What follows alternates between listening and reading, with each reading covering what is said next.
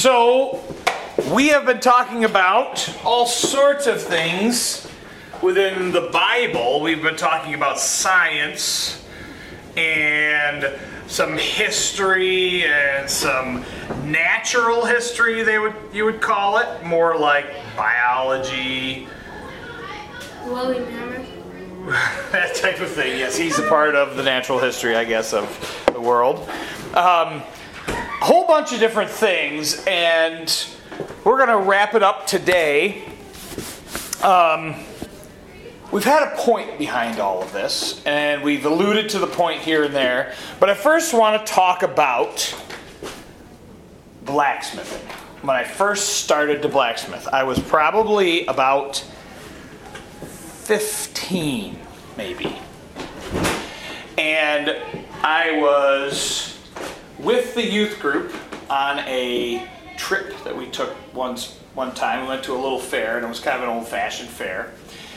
And I saw a guy have a little forge, and he heated up metal, and he made some shepherd's hooks, and he did a few other things like that. I watched him do that and said, I'm going to do that.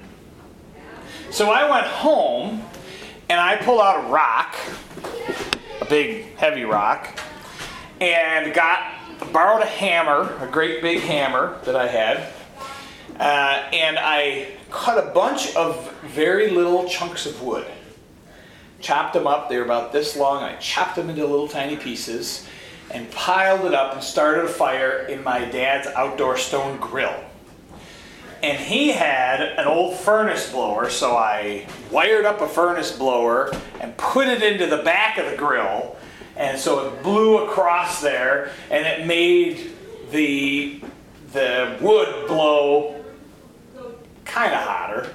It certainly was very basic and rudimentary. And I found a little old piece of steel, and I took it, and I heated it up little tiny bits at a time in there, because it really was not as good of or hot of a fire as I should have had. I held it with a pair of pliers, and I, on the rock, made my first S-hook. Beat it in. I still have it down in the blacksmith shop down there. It's an okay shape, but it's not very nice work. But I still keep it around because I remember where I started from. And as time went on, I worked a little harder, got some more tools, figured out what I had. Eventually I had a railroad track instead of an anvil because I couldn't get an anvil for a while. Then finally I got a nice big anvil, and I got a forge. I built another one or two different forges before I ended up getting a forge that was like actually made to be a forge. And I got coal eventually, which burns way hotter than wood.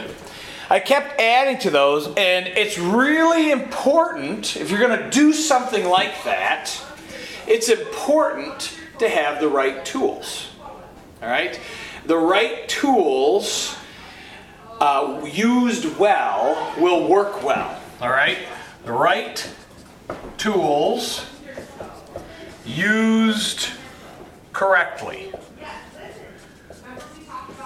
That gives you something interesting. So my first tools were not that great. A rock and pieces of wood and a furnace blower. It's worked, but it didn't work as well as it should. But as I got the right tools and honed in on what I needed, it worked better. So we've been talking about the Bible, and this is what's very important to know. That the Bible is the correct tool for many things. It is the correct tool for lots of things. Anything from leadership to marriage to work to love to family. Anything that you run across in life. Education is in there. All sorts of things.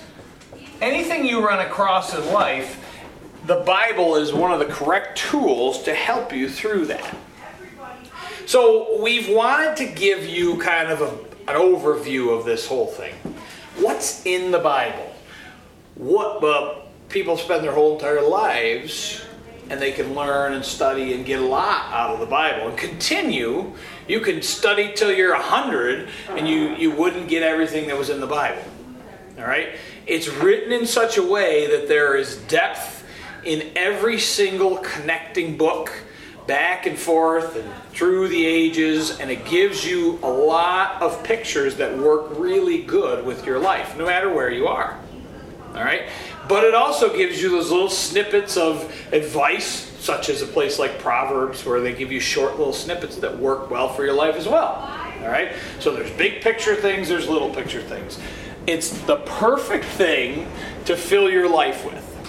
So today, in most education and in the world, they don't value the Bible. They think it's some old book that doesn't give you anything in life. All right? Even though there are more historical and textual evidences than any other ancient book. And there are more ancient manuscripts from the Bible than any other book in all of antiquity. If you look at a book like Homer's Iliad or Odyssey, you've heard of the Iliad or the Odyssey, right? That book, no one says it wasn't really written. And everybody uses it and says, it's great to be able to get some historical data out of, and we learn a lot from it, and on they go. But when they get to the Bible, they say, well, that's probably written by a bunch of people, it doesn't really matter. And how can we trust that it's authentic? Well, the answer is that there's less than 100 original manuscripts for the Iliad and the Odyssey. But the Bible, there are thousands and thousands of original manuscripts of all different directions they've come from, put together. Each one of them shows that the Bible has been passed down in an exact science. It's been passed down and kept from generation to generation. And they even found things like you learned about the Dead Sea Scrolls, okay? And those were ones that were sealed up in a jar. They were different texts that were sealed up in a jar for thousands of years. They cracked open that jar and read them all, and they're exactly what's written down on the things we've been passing along and copying from for generations and generations and generations. All right? So this Bible is very, very good for many things. And so we wanted to give you some evidence of that.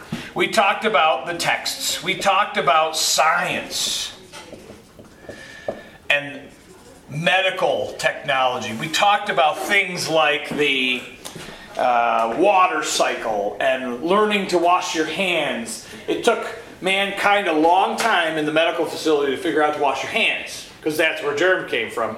And yet, it had been in the Bible for a long time. It took mankind a long time to figure out how the water cycled into the clouds and out of the clouds, back into the rivers, flow to the ocean. It took mankind most of its history to figure that out and write it down, and yet it was in the Bible. Okay? It is accurately depicted in the Bible. So we're trying to show you that there are more evidences in the Bible and for the Bible's accuracy than any other book in all of history. It is the most accurate book. It is not. It does not disagree with science anywhere. There are people who disagree with the Bible who will say the Bible doesn't agree with science. But that's because they don't know the Bible. They've never read the Bible. So we're trying to arm you guys to say, if you read the Bible and make it an integral part of your life, you will learn more, know more, and do better than most other people in the world. All right? You will learn about not only science and all sorts of different things, but you will, and history and things, but you will learn about God, and that's the most important piece of it. So have value for it. Now, to wrap this up, I wanted to talk a little bit about a couple different people that had value for the Bible. People that you may have heard of. All right? And throughout time, people have had the Bible and have had an interesting perspective on it. Many of the big names you've heard have had a different perspective on the Bible than you might think. Now, I am not saying these people are all perfect, or that you would even necessarily want to model your life after them, but I am saying they were often great in their field, very intelligent, world leaders and or leaders in their field, and they believed that the Bible was true. And so if the brightest and the best have all come to that conclusion, maybe it's something you should think about. All right? Now, one of the greatest world leaders that has ever come on the scene in modern times is a man named Napoleon. Everybody heard of Napoleon? Let me tell you a little about Napoleon. Does anybody know the country that he was famous for? Napoleon Bonaparte was his name. Where he was in France, okay? Around the time of the French Revolution. And Napoleon was an amazing leader. In fact, today, in most military schools, they still train and watch and look for leadership courses on how to fight wars. They still use Napoleon's tactics. Because he was so incredible. He was an amazing leader. He was a person who, although I'm not saying I always agreed with everything he said and did, he had an amazing ability to capture people and get them to follow him. So he took over essentially, now there's all kinds of parts of places, and he started around the turn of the 19th century, so right about 1800, he began to be a strong influence in France. And he put together an army, and his army grew and grew and grew. And in about 5 years from becoming a strong influence, he named himself the Emperor of France. There you go. I'm in charge because I have the biggest army. Okay? He took the French army, which is probably the only time in all of history that the French army did any great conquering. Okay? He took the French army and marched through most of Europe and just took it. Just take it over. All right? Because he was an amazing tactician. He took and went up and over the I can't think. It's not the Andes Mountains. It is the Andes Mountains. No, it's not. Can't think of the word of the mountains anyways. Marched up and over the mountains, and it was actually an amazing defeat that he did on the other side of the mountains, because they never thought he could make it through. All right? He was an incredible leader. And eventually, they banished him, got him out of power, and banished him and put him on an island. And he escaped from the island. Meanwhile, while he was on the island, back in France, they put the rightful king back on the throne. The one that Napoleon said, you just leave. So they took that king in hiding. Well, while they put Napoleon on an island to hide, said you'd never come back, they put this rightful French king back on the throne. Well, Napoleon escaped from the island and came back to the mainland. And so that king sent his own army and said, go back and get that guy Napoleon. So Napoleon rode up by himself to meet the army. Not a single other person with him. Rode up on horseback, met this huge regiment of soldiers, full of guns in their hands, and said, if you'd like to, you now have the chance to shoot your emperor. Be my guest. And they all watched him, and they watched each other, and all of a sudden, somebody shouts out, long live the emperor. Napoleon. They turned against the king. He took the entire army that they sent to kill him, led it back, and took over the throne again. Just an incredible series of events, because that's the kind of guy he was. Considered one of the greatest military minds to live. All right? And he put himself up pretty highly amongst them. But this is one thing that he said. To give you a little perspective, even though I'm not saying he was always the greatest, this is what Napoleon said about the Bible. The Bible is no mere book, but a living creature with a power that conquers all that oppose it. I never omit to read it, and every day with new pleasure. He went on further to write, I know men, and he was a great leader of people. I know men, and I tell you that Jesus Christ is no mere man. Between him and every other person in the world, there is no possible term of comparison. Alexander the Great, right? Caesar, Charlemagne, all great emperors, and I, Napoleon, have founded empires. But on what did we rest the creations of our genius? Well, how do you get the empire? How do you defeat people? With an army, right? Come in and wipe them out. That's what he did. He said, with force. But Jesus Christ founded his empire upon love. And at this hour, millions of men would die for him. So even Napoleon, as great of a leader as he was, understood that there was something very different about the Bible and about Christ. All right? Again, not saying Napoleon was a saint. I'm not saying anything like that. But I am saying for a man of great stature to understand that the Bible has more, all right? He found it a very amazing book.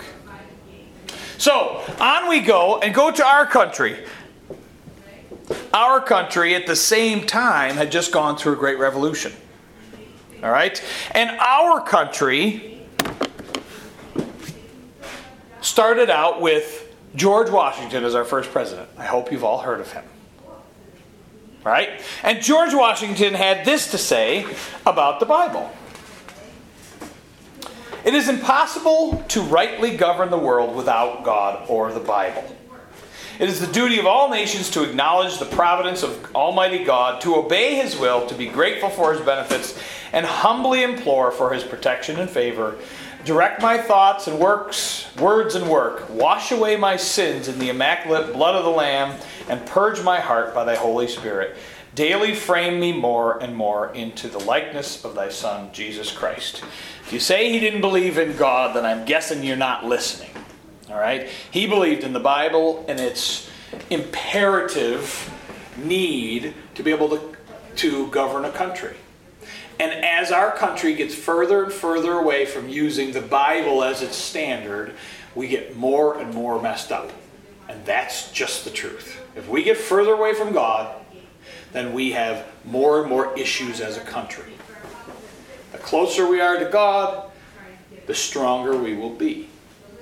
But our country has lived through ages and ages of leaders who have strongly believed in the Bible. There were many more of them.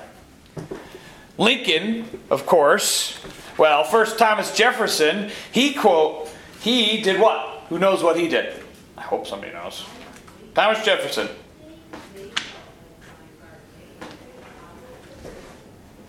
He wrote something very important. Declaration of Independence. Okay. Declaration of Independence. Thomas Jefferson. I have always said and will always say that studious perusal of the sacred volume, that is the Bible, will make us better citizens, better fathers, and better husbands. Follow the Bible, he says. It will just do you better. Even if you say you don't even believe in God, if you were to follow the Bible, which will lead you to God eventually, but even if you just said, no, I don't, I'm just going to follow the principles of the Bible, your life will be better, he said. Your life will be better. An interesting thing also, way back when, Even Christopher Columbus. What did he do? I hope you know this. Sailed the ocean blue, 1492. And what did he find? America. Okay? It was the Lord who put it into my mind. I could feel His hand upon me. There's no question the inspiration of finding America was from the Holy Spirit, because He comforted me with rays of marvelous illumination from the Holy Scriptures. All of the greatest people that we have ever learned about, many of them have put God into their lives and put the Bible into their lives very deeply. There is no mistake that most of those greatest leaders who are timeless and the greatest people that accomplish things were because they followed God closely. All right? They found it very valuable. So we're trying to get this point across to you that much of what is in the Bible can be used in your life and throughout your life. It is a valuable thing. Abraham Lincoln used the Bible often. And many of our presidents believe strongly in the Bible all the way up through. As of late, it's been a little sketchier. And we've seen things struggle in our country. If we and you implement this in your life and daily put time into the Bible, you will find that amazing things will begin to be in your life. But you have to put time into it. You have to put time to get there. So, just to give you a little bit, I'm going to name off some scientists who believed in God and the Bible. Sir Isaac Newton, okay, founder of the laws of thermodynamics. Samuel Morse. You ever heard of Morse code? That's him. He made the telegraph, invented the telegraph. Louis Pasteur. Pasteurizing milk products, all right? And along with other things, penicillin and other things. Michael Faraday, for those of you who will ever learn about electricity, okay? The farad is a unit of measurement of capacitance named after Michael Faraday. Strong believer in Christ, and he did many, many things. Also, Maxwell, equations on electricity and other things, believed in God. Boyle, you heard of Boyle's Law, where it is, if you've been in chemistry before, okay, or physics, they might cover Boyle's Law, and they talk about the relationship of pressure, temperature, and volume. Joseph Henry also has something named after him, the unit of inductance in electricity, the Henry. Isn't that clever? Right? Also, how about the joule? Have you ever heard of measuring energy in joules? The measure of heat. James Joule believed in God, believed in the Bible. And he invented many, many things or founded many things on thermodynamics. Ever heard of Leonardo da Vinci? I hope so, at this point. Health, medicine, physics, flying machines. He had all kinds of crazy things that he invented way back when.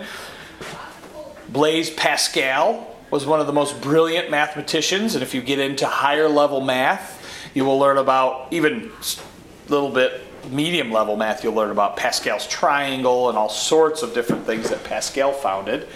All right, a brilliant man. You ever get into genetics? A man named Mendel. He did a Mendelian cross, and he talked about crossing different types of chrysanthemums, I think they were. And he was a strong believer in Christ, and he used things to track genetics of, I think it was red and yellow or something, chrysanthemums, or different colors. Purple and white. Purple and white chrysanthemums. There you go. All right? So there are many, many people, Galileo in astronomy, and many more that have followed Christ and have been the greatest. Without those people, we would not have science today. So what I'm saying to you is, look to God's Word and use it in your life. For many things, it will not fail you. Now, to finish up, we're going to go to Psalm 119. Because we need to read God's Word, because Psalm 119 is the longest psalm in the Bible. We are not going to read all of it. It is also the longest book in the Bible.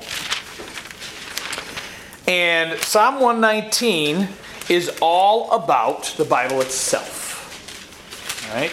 Written about God's Word. And it uses many different things. It uses the word precepts. It uses the word testimonies. It uses the word ways and laws and commandments and statutes. It uses all those things to say, this is what God told us to do. All those words are meant to say, follow the law of God. Follow the law of God. This is the law of God. All right? So we're going to read a few verses here and pick up a few things. What do you get when you read the law of God? Very first verse. Read that, please. Blessed are the undefiled in the way who walk in the law of the Lord. All right? Walk in the law of the Lord and you get to be blessed. What does blessed mean? Not too many people say, have a blessed day. You could if you wanted to. But not too many people say that anymore. It's kind of an older word. But essentially, you could translate that most often to the word happy. So, those who walk in the law of God get to be happy. For many reasons. Their life is more satisfying. Their life has more meaning. Their life is not filled with bad things if they've listened to what God's Word said, because they're making better choices. They have better advice earlier on, and they know what the pathway is, and so they're following it and getting something good out of it. All right, verse number 2, please. Blessed are they that keep his testimonies and that seek him with the whole heart. All right, happy when you're seeking God with your whole heart. Verse number 3. They also do know iniquity, they walk in his ways. Following God's commandments. Verse 4. Thou hast commanded us to keep thy prospects diligently. All right. Now, we want to follow what God has said. And God says, you do this, and I will bring blessing to you. I will bring happiness in your life. I will help you when you even have hardships, get through those hardships. That's what happiness is often about. All right? Seeking after that, the blessedness through following God's will, through His laws, through His precepts, through His testimonies, it will help us. All right. Now, let's read verse number, where did we leave off? 5, right? 5 through verse number 16. And then we'll talk about that. Hold on the ways were directed to keep God's statutes. Then I would not be put to shame when I consider all your commands. I will praise thee with uprightness of heart when I shall learn thy righteous judgments.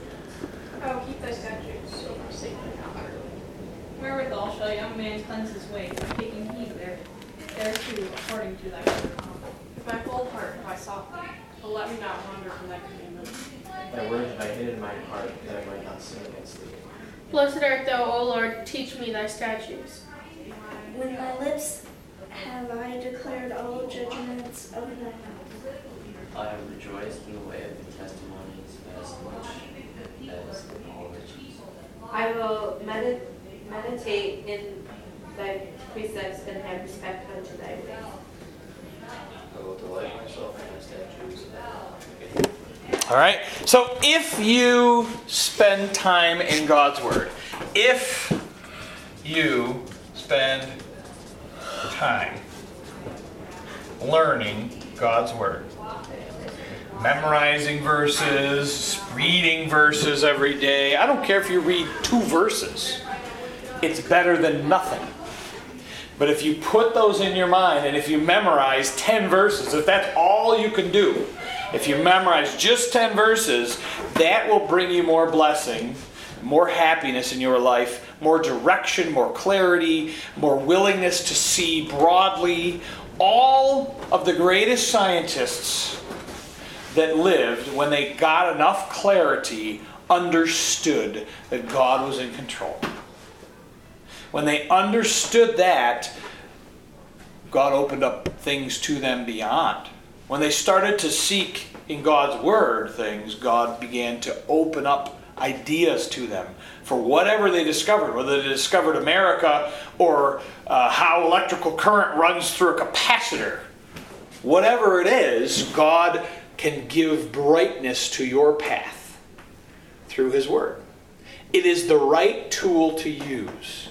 And the more you use it, the more honed you get in with using it, the better off your life will be.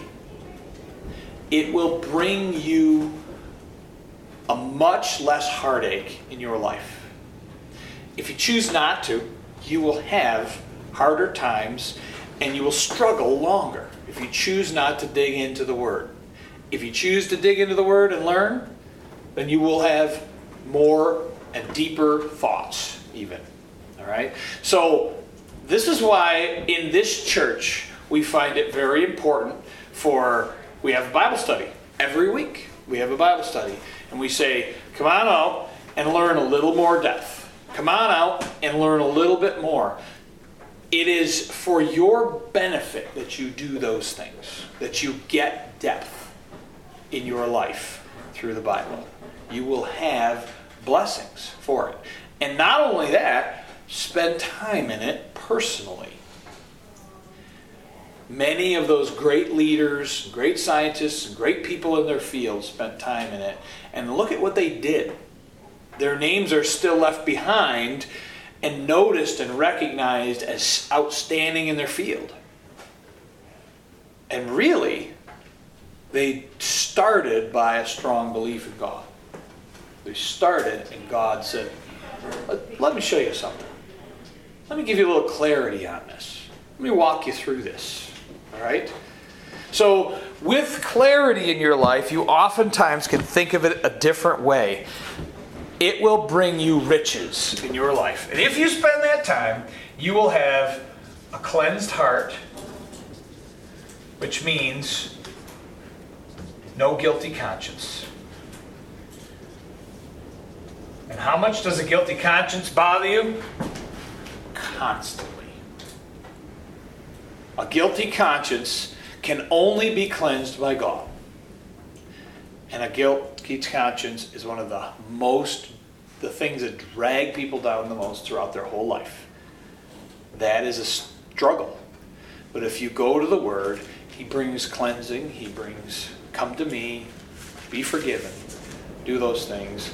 And then you're free to rise above and start to do new things. The second thing is it brings riches. And riches beyond money, when you understand that God's Word is of greater value.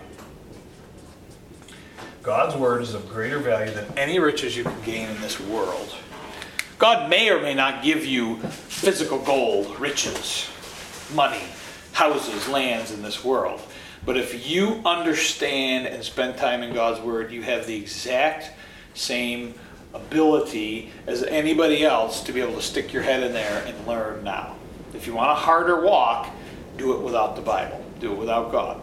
If you want a happier walk, one where you're cleansed, one where you understand something in a deeper way, then follow God. And this is why we are trying to help you to see that the Bible has a lot of interest in it, and it's got a lot of things that have been verified, and it is an accurate book, and it has been believed by many, many, many great minds throughout the history. Take time to use it in your life as well. Thank you very much.